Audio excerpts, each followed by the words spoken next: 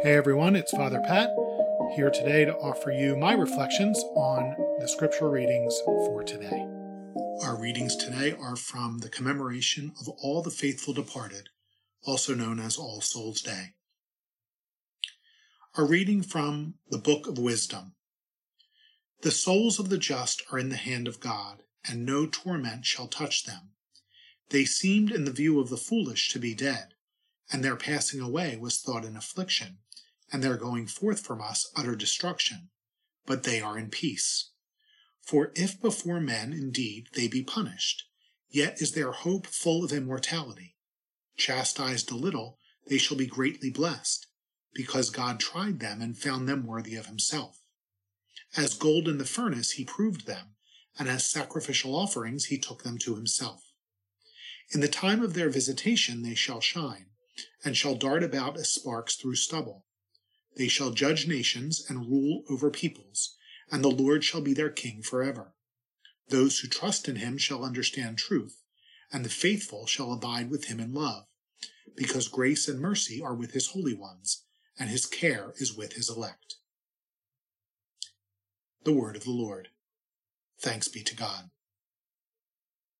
Our response: The Lord is my shepherd, there is nothing I shall want. The Lord is my shepherd, there is nothing I shall want. The Lord is my shepherd, I shall not want. In verdant pastures he gives me repose. Beside restful waters he leads me. He refreshes my soul. The Lord is my shepherd, there is nothing I shall want. He guides me in right paths for his name's sake. Even though I walk in the dark valley, I fear no evil, for you are at my side, with your rod and your staff that give me courage. The Lord is my shepherd, there is nothing I shall want. You spread the table before me in the sight of my foes. You anoint my head with oil, my cup overflows. The Lord is my shepherd, there is nothing I shall want. Only goodness and kindness follow me all the days of my life, and I shall dwell in the house of the Lord for years to come. The Lord is my shepherd, there is nothing I shall want. A reading from St. Paul's letter to the Romans. Brothers and sisters, are you unaware that we who were baptized into Christ Jesus were baptized into his death? We were indeed buried with him through baptism into death, so that just as Christ was raised from the dead by the glory of the Father, we too might live in newness of life. For if we have grown into union with him through a death like his, we shall also be united with him in the resurrection. We know that our old self was crucified with him, so that our sinful body might be done away with, that we might no longer be in slavery to sin. For a dead person has been absolved from sin. If then we have died with Christ, we believe that we shall also live with him. We know that Christ, raised from the dead, dies no more. Death no longer has power over him. The word of the Lord. Thanks be to God. The Lord be with you. A reading from the Holy Gospel according to John. Glory to you, O Lord. Jesus said to the crowds, Everything that the Father gives me will come to me, and I will not reject anyone who comes to me, because I came down from heaven not to do my own will, but the will of the one who sent me. And this is the will of the one who sent me, that I should not lose anything of what he gave me, but that I should raise it on the last day. For this is the will of my Father, that everyone who sees the Son and believes in him may have eternal life, and I shall raise him on the last day. The Gospel of the Lord. Praise to you, Lord Jesus Christ. This falls into the category of mostly useless Catholic trivia. Here's the question. What are the only 2 days of the liturgical year with 3 or more distinctive proper masses? That is, masses with different antiphons, opening prayers, offertory prayers, and closing prayers. The answer? 1 is Christmas, with 4 distinct Mass formulas. And the second is today, All Souls' Day, with 3 separate Mass formulas. So it seems as though the Church anticipates that on these 2 days in particular, the priest will offer several Masses. Most other days have only 1 set of prayers, although there are several with different prayers for a Vigil Mass and the Mass of the Day, such as Easter and Pentecost, for example.